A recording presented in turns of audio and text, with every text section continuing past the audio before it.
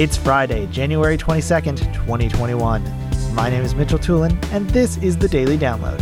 AV Nation is brought to you by Sennheiser. For over 75 years, Sennheiser has been a leader in pro audio and is now offering a wide variety of touchless and traditional audio solutions for both corporate and educational campus-wide audio. Today's Daily Download comes from AV Week 458. Tim Albright is joined by Gina Sansevero, Brock McGinnis, Neville Bounds, and Sean Robinson talking about Zoom's efforts in security. Sean Robinson starts off talking about the considerations companies like Zoom need to take in strengthening their security measures. Yeah, the environments that ANEX have been going in for years, again, we're very highly sensitive environments, and so that we're getting some pretty significant penetration testing going on. And one of the things is it's a tremendous investment. I can tell you for a fact, for a manufacturer, we spent millions and millions of dollars on security features, right? It's a lot of work. And as Gina was pointing out, it's not just work in development, it's work in documentation.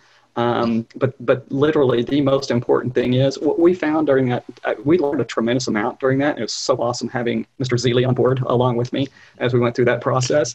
But one of the things we really learned is that when you're dealing with IT organizations, it's not, Ars Technica made it seem like the world was, crumbling and all these horrible they things. made it seem like the world was crumbling because it was in the ready room, the war room of the White situation House. Room, right. Situation room of the White House. And then putting Batman in there and all the other. That was the backdoor name, yes. That was awesome, yes.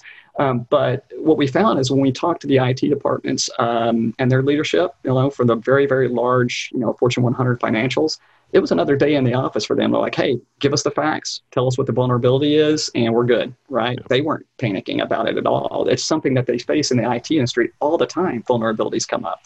It's responsiveness and transparency. And so that's why I was extremely impressed with Zoom and what they've done with Eric Yuan running the show.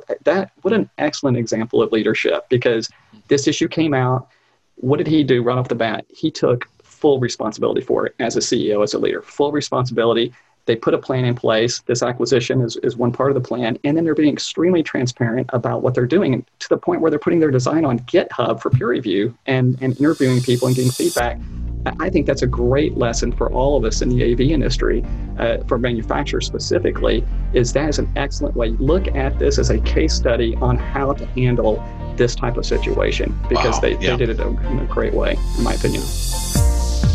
Thank you for listening to today's Daily Download. If you like this podcast, make sure you subscribe and comment on iTunes, and also check out all the other fine programming we have here at AV Nation at avnation.tv, avnation.tv. The network for the AV industry. What are you listening to? This is AV. This is AV Nation. This is AV Nation.